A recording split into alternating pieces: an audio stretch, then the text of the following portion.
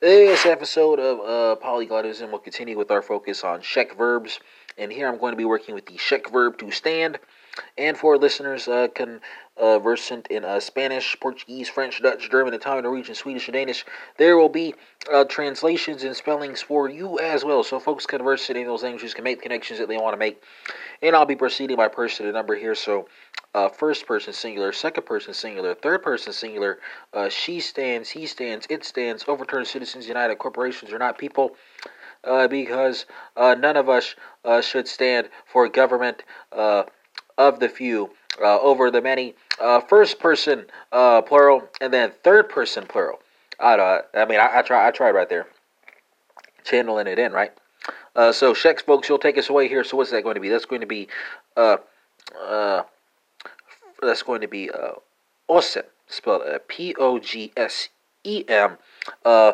Portuguese folks translate the Czech to the Portuguese. That's going to be Figo, spelled Fico. French folks translate the Portuguese to the French. That's going to be Leve, spelled Leve. Dutch folks translate the French to the Dutch. That's going to be Sta, spelled Sta. German folks translate the Dutch to the German. That's going to be Scheter, spelled Stehe, if I'm not mistaken.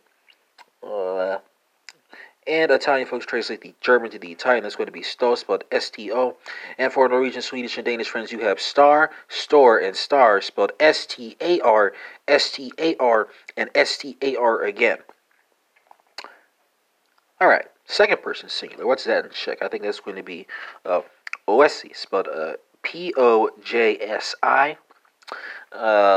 Portuguese folks translate the Czech to the Portuguese. That's going to be Ficas, spelled Ficas. Italian folks translate the Portuguese to the Italian. That's going to be Stai, spelled Stai. French folks translate the Italian to the French. It's going to be Lev, spelled Leves. Dutch folks translate the French to the Dutch. It's going to be Stat, spelled Staat. German folks translate the Dutch to the German. It's going to be Schieters, spelled St. EHST. And for Norwegian, Swedish, and Danish friends, you have star, store, and star, respectively. Third person singular. So she stands, he stands, it stands. Overturned Citizens United. Corporations are not people. What's that going to be in Czech? That's going to be Oese, spelled Poje.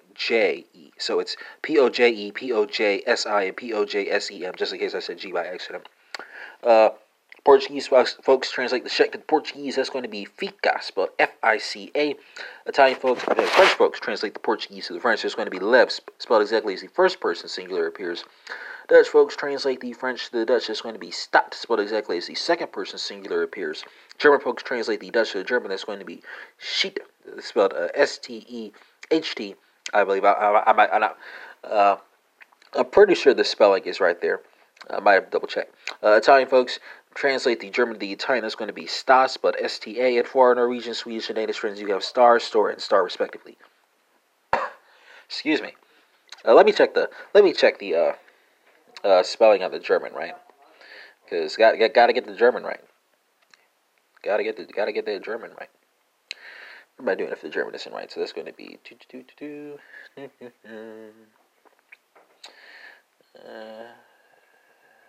what's going on right here? One moment, suspense as I check the conjugation. Yeah, that's money right there. That's money. That's good stuff right there. We're getting it done on Thursday. First person plural. What is that going to be in Czech? I think that's going to be Poesme, spelled Pojsme. Portuguese folks translate the Czech to the Portuguese. It's going to be Ficamos, spelled Ficamos.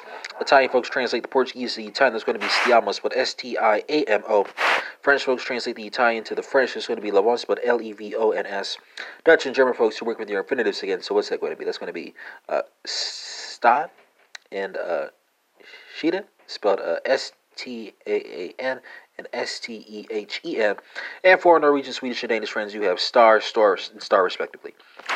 Czech folks, third person plural. What is that going to be? I think it's going to be Poesa, spelled Pojsou. So it's got an ending that kind of looks like what you would expect with a Portuguese, right? If I'm not mistaken, that almost looks like a Portuguese verb conjugation with that ending that we're working with the SOU. But speaking of Portuguese folks translate the Czech to the Portuguese. That's going to be film, spelled F-I-E-M, if I'm not mistaken, right? Or F-I-A-M? Is it F-I-A-M? I think it's F-I-A-M. It's probably F-I-A-M. French folks translate the Portuguese to the French. It's going to be left, spelled L-E-V-E-N-T. Dutch and German folks, you have your infinitives again. Stan and Shida. And Italian folks, you're working with Stano, S-T-A-N-N-O. And for Norwegian, Swedish, and Danish friends, you have star, store, and star, respectively. Spanish, ajuntar. Ajunta, ajuntas, ajunta, ajuntamos, ajuntan. Let me check the Portuguese spelling. That it was F-I-A-M, right? So, want to make sure that I give you the right Portuguese conjugation right there, too. Gotta get that Portuguese right. Gotta get it in today. What's going on right here?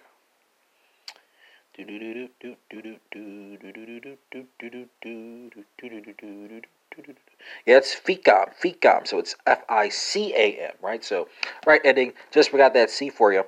And that concludes this episode of Polyglottism, which focused on the Czech verb to stay, and now we had comparisons to Spanish, Portuguese, French, Dutch, German, Italian, Norwegian, Swedish, Danish, and this episode is in English, so that's more than 10 for you right there.